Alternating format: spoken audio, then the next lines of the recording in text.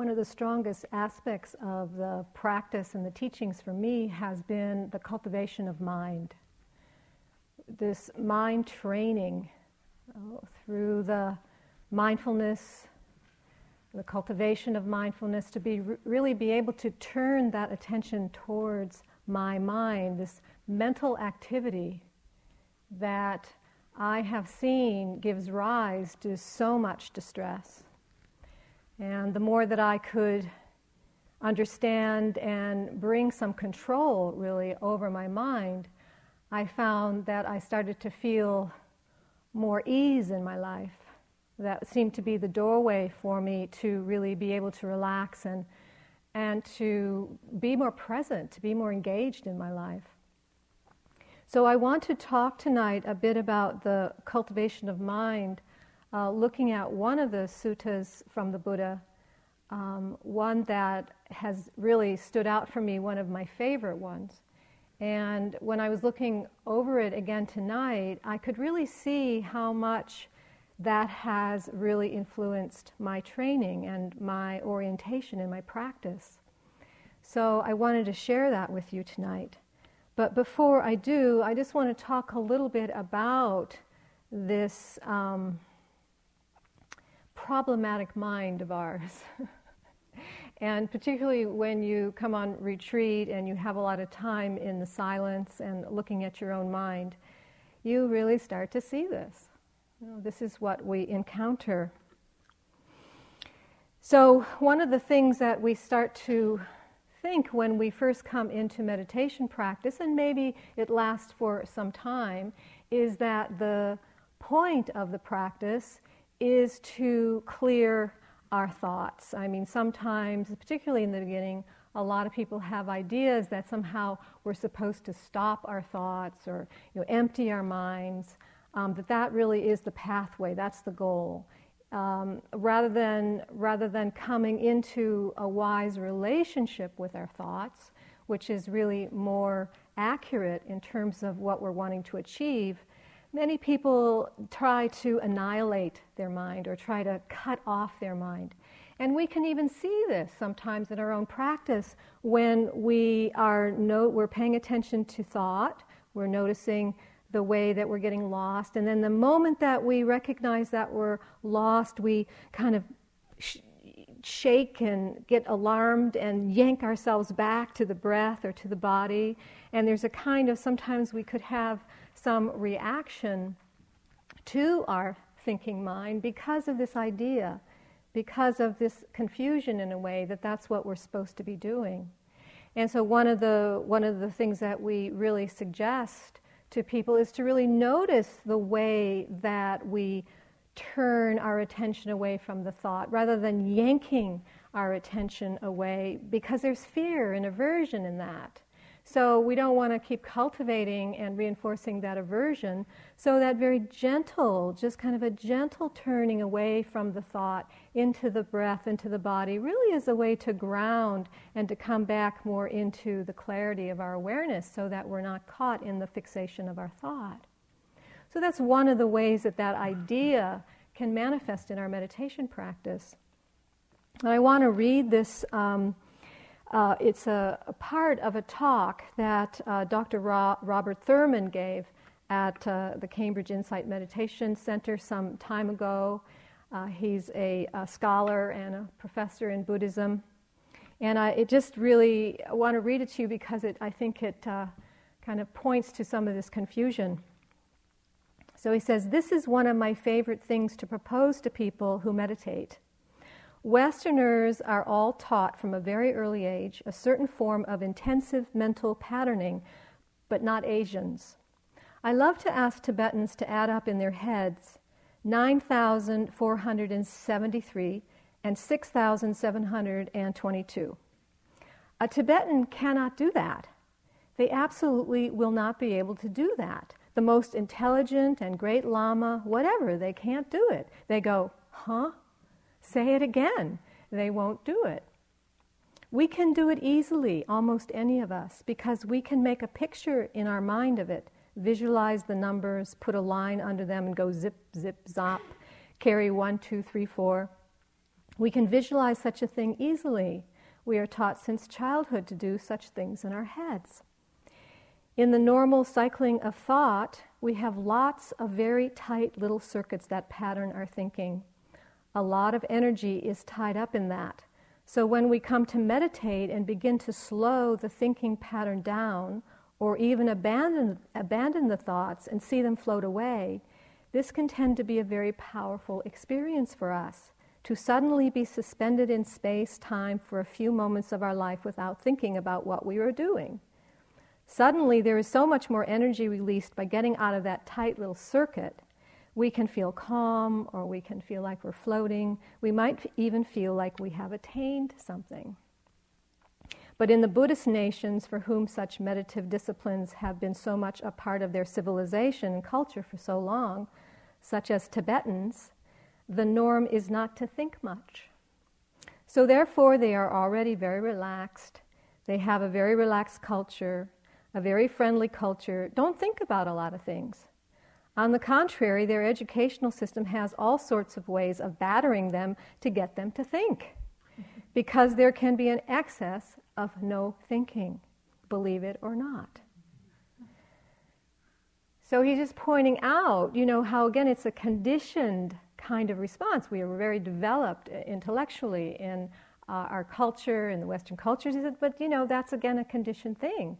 And he says, as he says, they have to really try to get these Tibetans, in this case, what he's speaking about, to really think. So he says, he just ends by saying, but not thinking isn't it either. Even if you've learned that the secret way and the high and the great seal of perfection is like a clarified, luminous, and magnificent, marvelous state of non-thought, that's too simple. It's much more than non-thought. So I just think it's very interesting for us to reflect on that, because I think there is really this bias, this bias that somehow our thoughts are either the enemy or they're not important or somehow we have to get beyond them.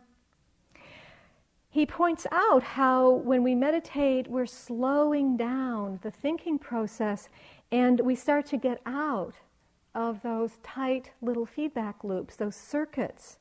And when we do, there's a lot of energy that gets freed up. And the reason is because we're actually freed up from our fixations. And getting caught up in our thoughts, identified with our thoughts, we can think of it like the same, we could use the metaphor of ice. It's like water that is frozen. It takes a form, it takes a shape, and it's hard. It's not very, very pliable, flexible. But if that water, if that ice starts to melt and starts to flow and open out, it's still water. It was water in its ice form. It's also water in its flowing form. But there's more flexibility, there's more pliability, malleability. And it's the same, it frees up. Consciousness, we can think of consciousness like the ice. It gets bound up in these tight little circuits, and we feel bound up by it. And then as we slow down and soften that and open up, we actually feel the freedom. We're not so bound up in the same way. Consciousness is not so bound up in the same way. We are instructed to know our experience, to not be lost, to not be identified, to not get fixated. And this knowing quality is the function of consciousness, it's the function of awareness, to know our experience, to come into contact with experience. So what's important and what we're really trying to cultivate in our practice is not a particular condition, and certainly this has been coming through very strongly in the teachings this week, both from Stephen and Martine. We're not trying to create another condition. So like no thought would be a condition of mind, thought would be a condition of mind. What we're trying to cultivate is this awareness, is being aware, to know our experience, So we know our experience when we're thinking, and we know our experience when we're not thinking. And the more that we are in the knowing, this is what gets strengthened. This is what gets strong. And more we feel this quality of wakefulness, or being present or connected in contact with our experience in a more immediate way, in a more direct way, because we're not bound up, we're not frozen in little narrow ideas and limited beliefs that can feel like, these tight little circuits. And our reality then gets defined by that. So we're opening up in that way. Knowing is what's important. Awareness itself is not concerned about what it is aware of. Awareness itself is impartial. It arises and falls away with its object. It rises up and falls away. It doesn't matter what we are experiencing or what our consciousness is bound up with. We just want to know that. We want to be engaged in that. We want to participate in that. So our thinking is going to come and go. We certainly have seen that over these days. And so will what Robert Thurman calls a clarified, luminous, magnificent, marvelous state of non-thought. Has anyone had anything like that last? I know you've had moments where there's been non-thought, but it doesn't last. Even in states of strong absorption, it's conditioned. It's held together by conditions and supported by conditions. When those conditions change, so does the absorption. It doesn't last. So things come together and they fall apart. But the awareness can get stronger. The awareness can get stronger. So we have this sense of being more present. And when we do, that's what gives this feeling of being more genuine and more authentic in our experience, because there's a sense of more immediacy in contact with the here and now moment, the here and now reality. We can even feel this in other people when we're with somebody who is quite present, who's more relaxed, who's more open. There's something that is in that field of the presence of that person that then sometimes helps us relax or maybe feel more unguarded. It's just there's something that gets communicated in that presence, in that field of openness. I had a friend who talked to me once about how she would make dinner for her husband, night after night and night, and he would often just not really be there. It's like there was a way he was very preoccupied with his day, with his thoughts, and she was talking about how she would be very present, very wanting to engage, but it was like there's nobody really there to engage with, and how lonely that would feel. How lonely, because we want to engage, we want to relate with each other.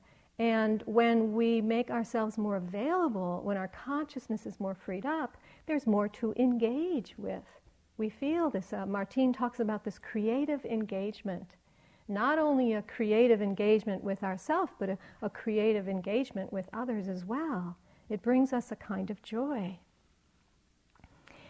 But these habits of our mind are so strong that they overpower our consciousness so often of the time. And they take on their own reality. They become real. And we've seen this when we have a memory of maybe having an argument with somebody, and we're right in the story, and we can feel like we're right there, like it's happening right in the moment. And not only is it happening in the mind, but we can have a whole physiological response as if it's happening in the moment. Our heart starts to beat faster, our muscles start to clench, we can get angry and agitated, and it's just a memory. it's just something happening in our mind. Or the opposite, we could have a fantasy. We think of something very beautiful. My fantasy used to always be being on some tropical island in Thailand in the turquoise blue waters, until I actually wound up going once. And I happened to wind up there in August. It was probably 110 degrees, and I wound up getting bitten by a mosquito and had dengue fever, and was in this hut with the boiling heat and fire ants going up and down the column, and it's just not the way we imagine it's going to be. But the fantasy can make us feel as if we're there. It takes on this whole reality, this very powerful mind. This is from 19th century philosopher Vivekananda. I like to read things from other spiritual traditions because it really shows how we're so much engaged in the same journey here. So this is called monkey mind, and we have this word monkey mind, which is such a wonderful metaphor. And I always think of, like a monkey just swinging from branch to branch, looking for the next sweet banana. It's like the mind is just swinging from one thing to the next, looking for the next sweet tasting thing. I think that's where one of the places this metaphor comes from. But this is Vivekananda. There was a monkey, restless by its own nature, as all monkeys are.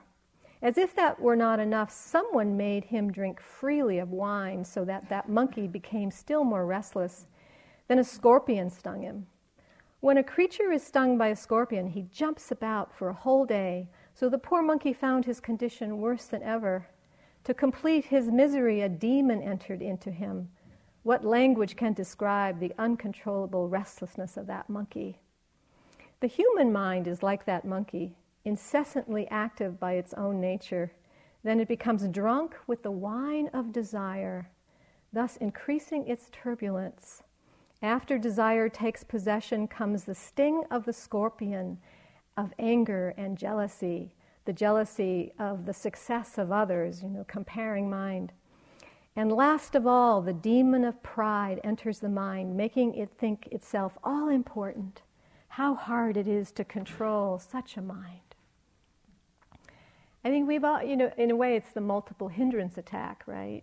It's just it comes on all at once, and we can relate to this. This is the human condition.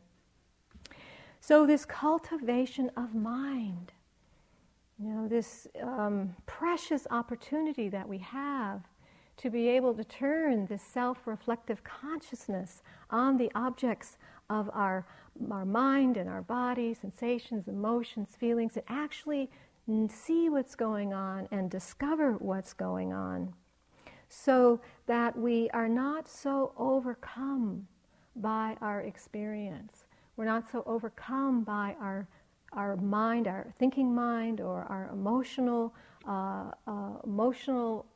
body. There is a way to overcome. So this is where the teaching comes in, this teaching of the Buddha, which when I was sitting a 3-month retreat at the Insight Meditation Society, it was some years ago, before many of us started reading the Pali text. It was only really in the last maybe 15 years that some very good translations came out that were a little bit more readable, like Bhikkhu Bodhi's Majjhima Nikaya, which is really very accessible for us. And before that, there was a little bit much more difficult and more dry reading, not so inviting. And so before these more accessible teachings came out, I remember a teacher who gave a teaching in one of the Dharma talks, and I remember so clearly my response when I heard this particular quote from the Buddha. And the quote was, and is, "Whatever one frequently thinks and ponders upon, that will become the inclination of their mind." whatever one frequently thinks and ponders upon, that will become the inclination of their mind. I mean, it's just such a clear and direct teaching for us, as with our capacity to be aware, with our capacity, which we first have to develop, which we first have to cultivate, this way of actually being able to recognize what's happening at the level of our thought, then we can start to look at the way our mind is patterned in its inclination. How does it turn? I remember when I was traveling in India, I think I may have mentioned that I spent many winters traveling in India, teaching in India. And it was, for those of you who have been there, it's really a country of extremes. It has immense, exquisite beauty, but it also has very painful and challenging corruption and poverty and just the way that so much is, everything's out. There's nothing in this country, everything's really behind walls, but in India, there's no walls. Everything happens right out in the streets and in front of you. So birth, aging, sickness, and death, it's just happening right there. And for myself, who grew up in a pretty sheltered and protective environment, I hadn't really seen very much in my growing life. And so it was really hard. There was so much about it that was hard. And my mind, my pattern of mind tends to go towards aversion, towards what I don't like. And in India, I could just see how strong that pattern was. I would just keep looking at the things that were so unpleasant and painful and feel the distress of that. One time I remember being on a bus in Delhi, and I was just looking out the window, and there's massive traffic in the street of taxis and cars and trucks and horses that are pulling carts and oxen that are kind of jammed up in the traffic, and the buses, and just jammed down the street with smoke and pollution. And I would look out the window and I would see the horse, these horses. And I would just see the anguish and the stress on their face, and the way the bit was just being pulled in their mouth, and how they were struggling in this massive of metal and pollution and humanity. And I would just be fixated on the pain and how horrible it was for these horses. And my mind would just get locked, and I would just find myself just falling into more and more despair. And I didn't at that time really know, I really didn't understand that there might be a way to, the wisdom really, to disengage so that I wasn't getting pulled down so much, that I didn't have to get pulled down into despair. And so the Buddha speaks about this, the practice of turning the mind. Martine was speaking some about this last night, how we turn the mind, in this case, to something that is more, something that will support the lifting of the mind rather than the pulling down of the mind. Really through the awareness and through the recognition of what's happening, this turning away into something that would be more helpful, more supportive for presence and for engagement, rather than just getting so lost and fixated. So really this awareness to begin to know, how is our mind inclining? That we have to know that first before we can start actually working with the mind. This is from Shantideva. Stephen was talking about this, and also his translation from A Guide to the Bodhisattva's Way of Life. Those who wish to guard their practice should very attentively guard their minds, for those who do not guard their minds will be unable to guard their practice.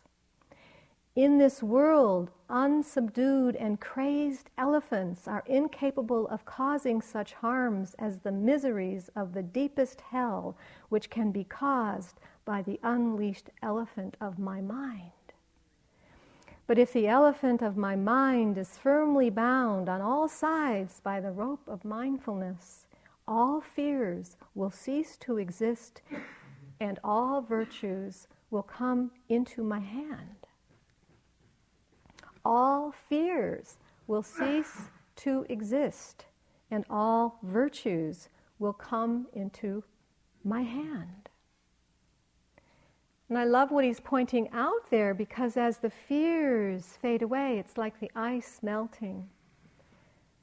The ice starts to melt, and then the virtues, the qualities of the heart, come forth, like the compassion and the love and the wisdom, the generosity, all the heartful qualities can start to actually come forth because our mind isn't so bound up in the fear and the confusion and the despair and the fixations. I could see this so strongly in my own mind. So this mindfulness, because we also see that when we are aware of how the mind is inclining, we can also feel the emotional response of that also. It's not just our mind inclines, but our whole being goes with it.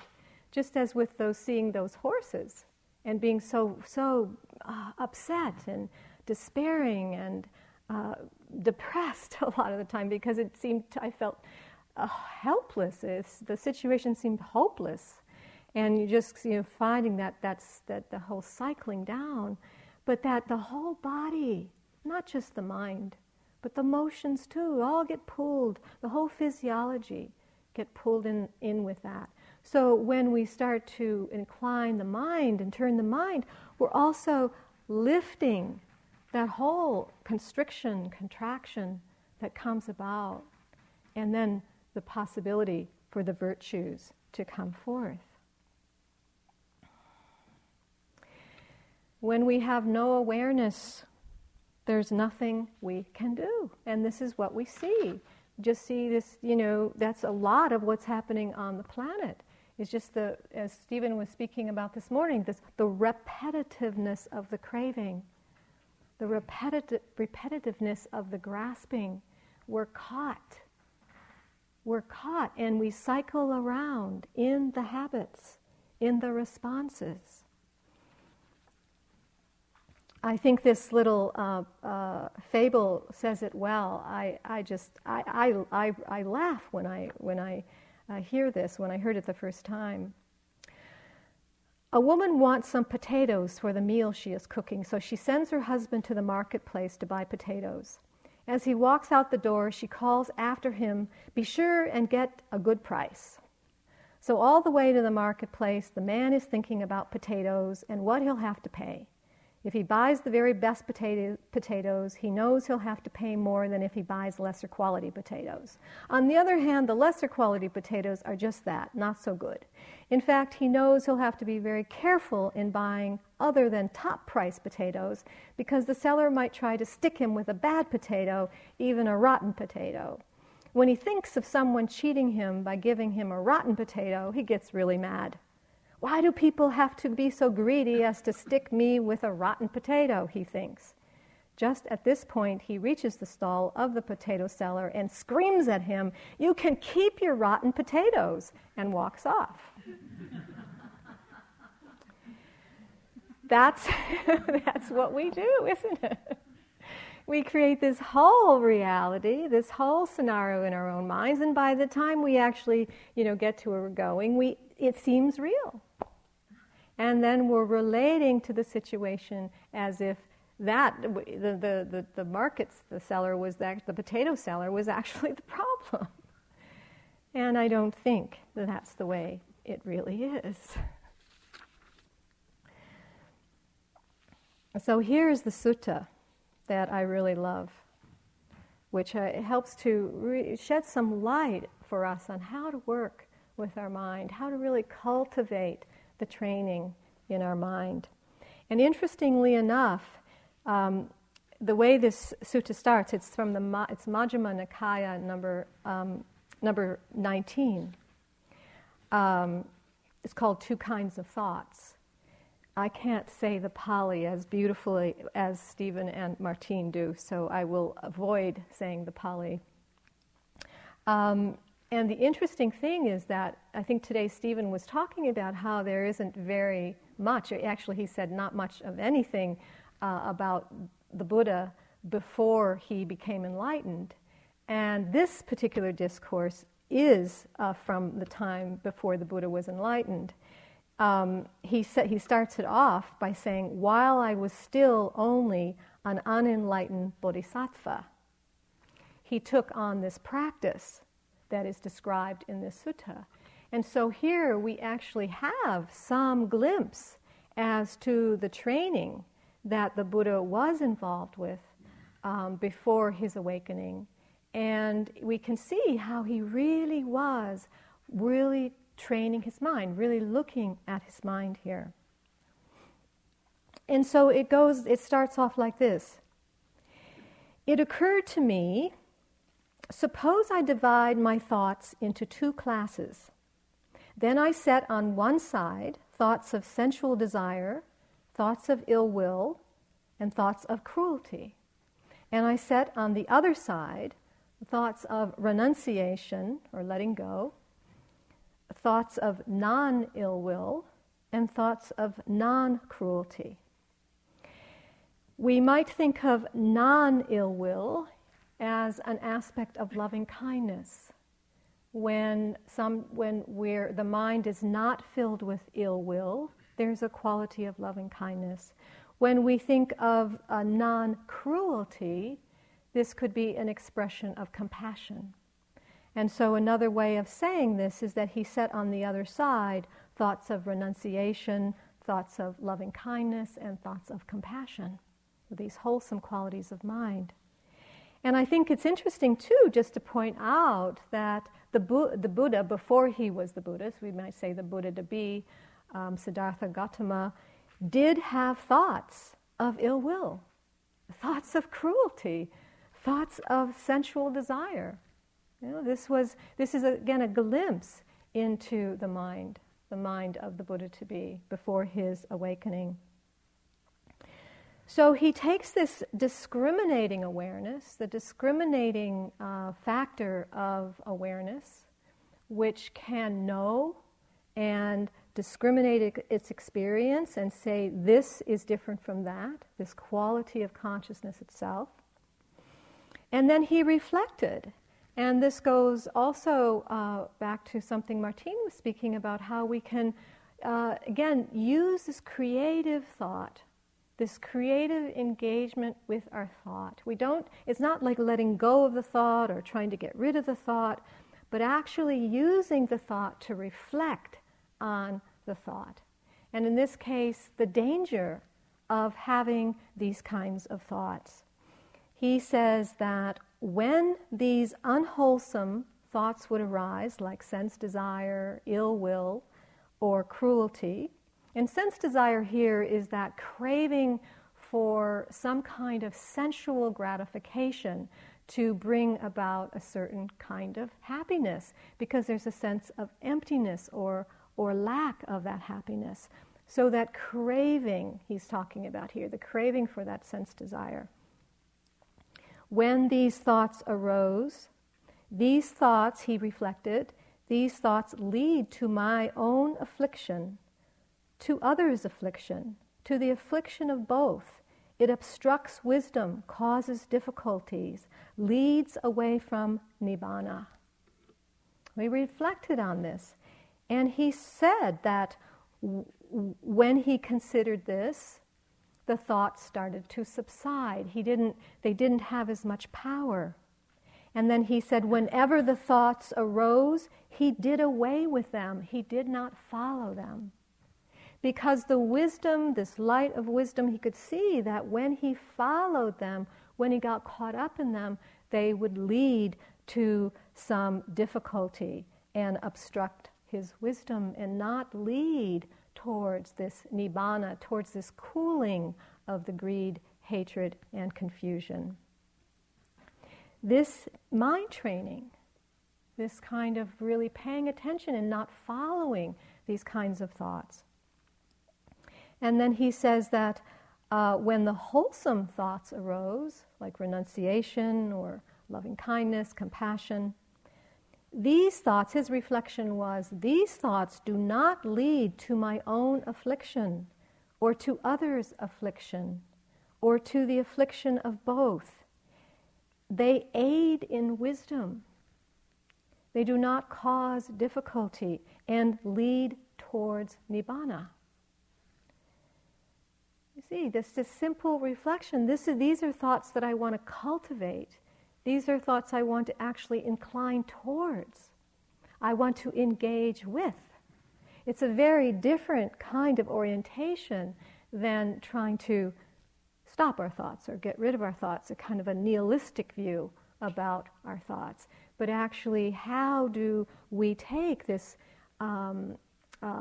intelligent mind and start to have it support our journey towards more happiness and freedom?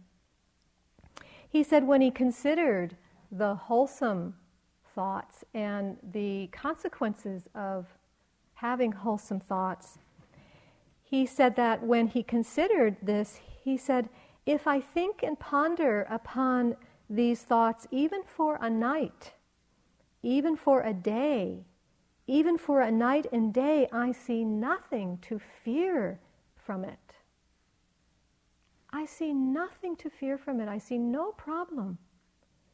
And it's just so interesting to reflect on that, because he's saying, yeah, go ahead and think about those things night and day.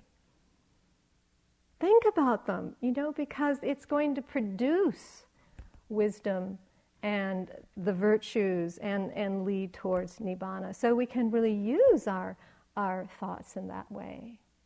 But we want to pay attention to see which way our mind is inclining. But I love here he adds a little kind of a footnote for us. And he says, just to be careful, be careful, because with excessive thinking and pondering, I might tire my body, and when the body is tired, the mind becomes disturbed, and when the mind is disturbed, it is far from concentration. It's far from being settled. So he says, you can think day and night about these virtuous things, but be careful, because if your mind gets tired, then you may start to get disturbed and you'll be right back where you were before. So he's really pointing out this middle way, so that we're not begin falling into extremes or heading for a dead end with this. So he says, I steadied my mind internally, quieted it, brought it to singleness and concentrated it. Why is that? So my mind should not be disturbed. And when I reflect on this for myself, I can see very much that's what I often do when I see that I might have been caught up in too much inquiry or too much reflection, and I'm getting a little tired, or I could feel how that's getting repetitive. I can just kind of let go and then come back into my breath, kind of ground myself, breathe more calmly, more evenly, and let go. It's not that it's I shouldn't be thinking or it's bad in some way. It's just like, no, it's not so helpful, kind of getting out of balance. And so then grounding. And so you see that's very much part of the kind of the rhythm of how I am with myself now, so that the thoughts they're not impacting quite so much in the way they have in the past.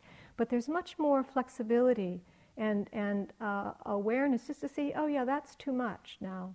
Just let it go. Let it go. There's kind of a kind wisdom there, and then a capacity to be able to settle once again.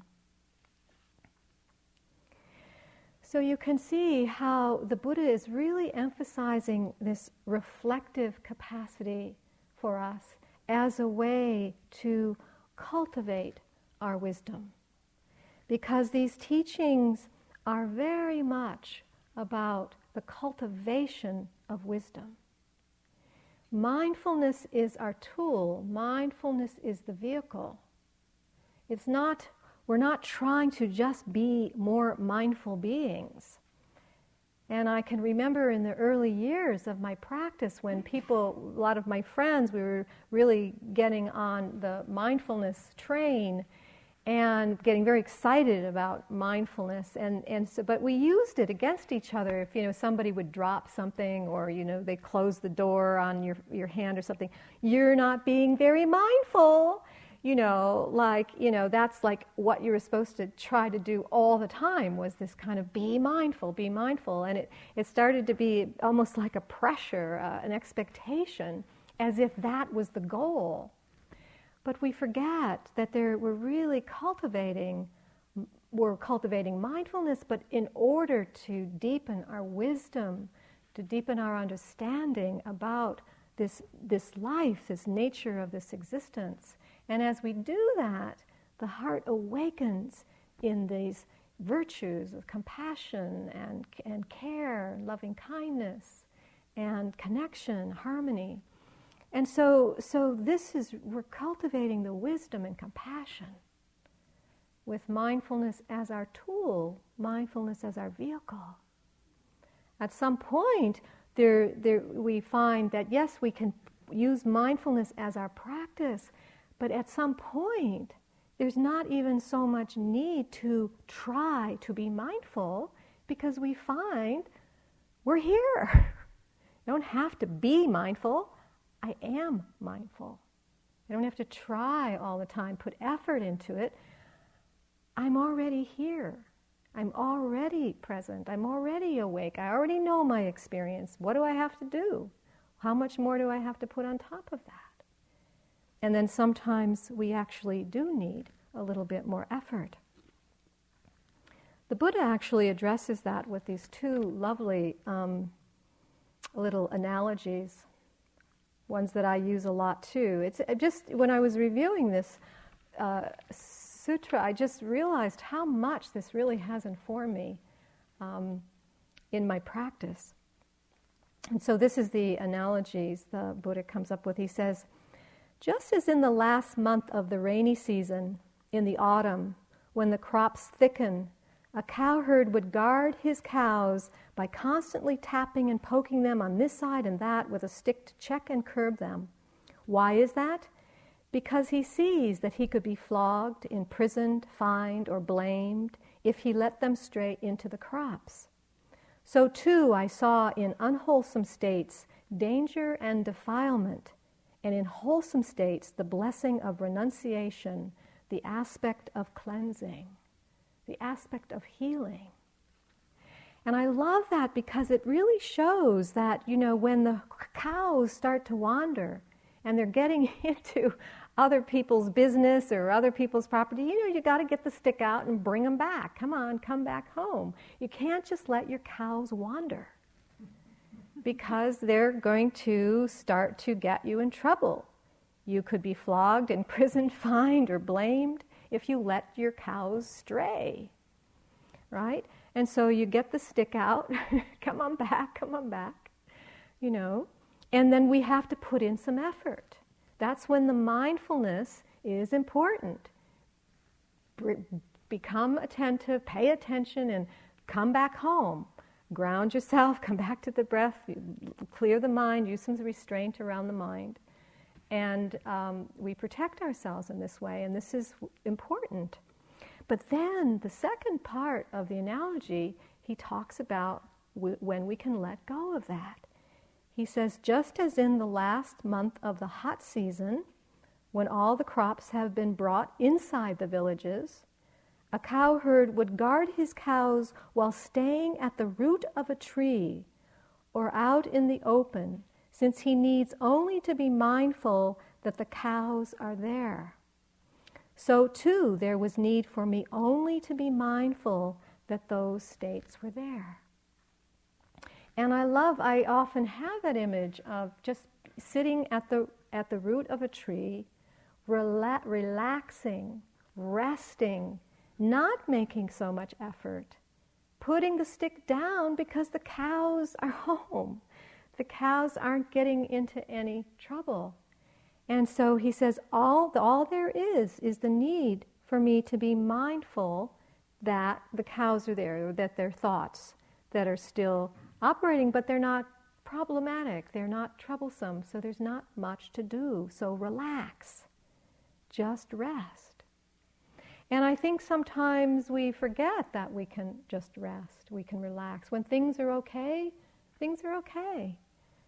One of our teachers, Munindraji, used to say, when you're happy, be happy.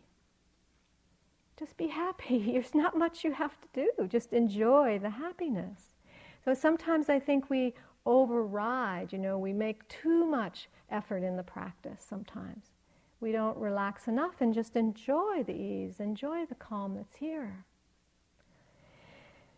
This is very much my practice. I see this as this grounding, this resting, and the guarding my mind, paying attention to the way that the cows are wandering, what cows, what color they are, if they're problematic or not. When I need to reel the mind back in, using a kind of wise restraint, this wise restraint on the mind door. So, and we can see this, the conditioning is so strong. The habit of thinking is so strong. So, of course, the old conditioning is still going to arise, the kind of comparing mind, or the self-deprecating kinds of thoughts, or the judging thoughts, or, the sense of being a failure, or I can't do it, or impatience and frustration, and, all the stories that we can weave around that. And with some wise reflection, we can see that's not helpful. That's not leading us towards more ease and more calm and more happiness and openness. So we stop. With enough reflection, with enough mindfulness, with enough training, we start to be able to control the mind. The Buddha said in I think it was the next discourse, he says, I am the master of my mind. I think the thoughts I want to think, and I don't think the thoughts I don't want to think. I am the master of my mind. And this is really what's possible for us. We can become masterful. We become masterful over the mind rather than the mind being masterful over us. Oftentimes we feel like our thinking mind is the master, and we're kind of like, often feel victimized by our minds. But in this practice, we turn that around. So in a way, the mind becomes our slave. We use the mind. The mind doesn't use us. We feel masterful. We feel in charge. There's more creative involvement with our experience rather than the past, the conditioned past being what's operating and manifesting in our experience. So we're really breaking these habits of mind so that we actually experience more ease, more clarity, more wisdom, more virtue, more stillness, so that the thoughts aren't so distracting and agitating. We feel quieter, we feel more still. This is from Sogyal Rinpoche, a Tibetan teacher. He says, in the ancient meditation traditions, it is said that at the beginning, thoughts will arrive one on top of another, uninterrupted, like a steep mountain waterfall. Gradually, as you perfect meditation, thoughts become like the water in a deep, narrow gorge. Then they are like a great river, slowly winding its way down to the sea, and finally the mind becomes like a still and placid ocean, ruffled by only the occasional ripple or wave. we start to experience a sea, really more of a sea of silence, a sea of stillness. And then the thoughts arise and pass. But they're not creating so many ripples, so many waves, so much disturbance in the mind. It's not like they go away. In fact, I'm not sure they ever go away. I don't think we want them to go away. They're too creative, too interesting. They're important. I mean, they can't go away. But yet we change our whole relationship to our mind, to our thoughts through this training. So I'll end with the Buddha's words from the Dhammapada. This is Gil Fronsdale's translation. Very famous quote of the Buddha.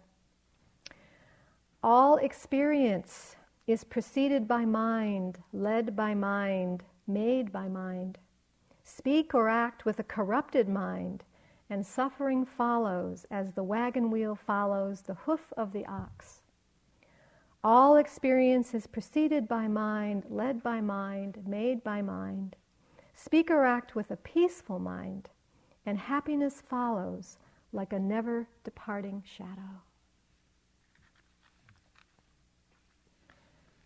So again, let's just sit for a few moments. We won't have discussion tonight.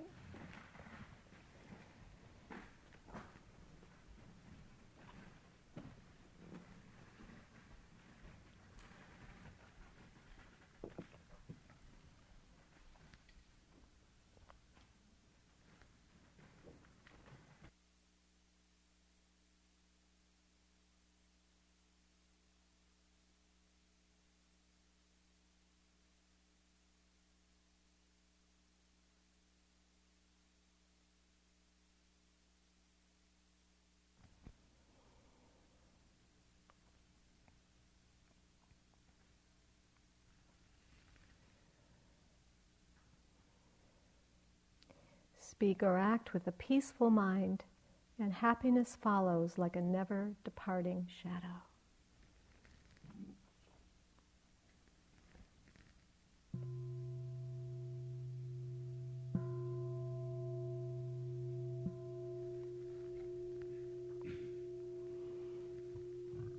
Thank you.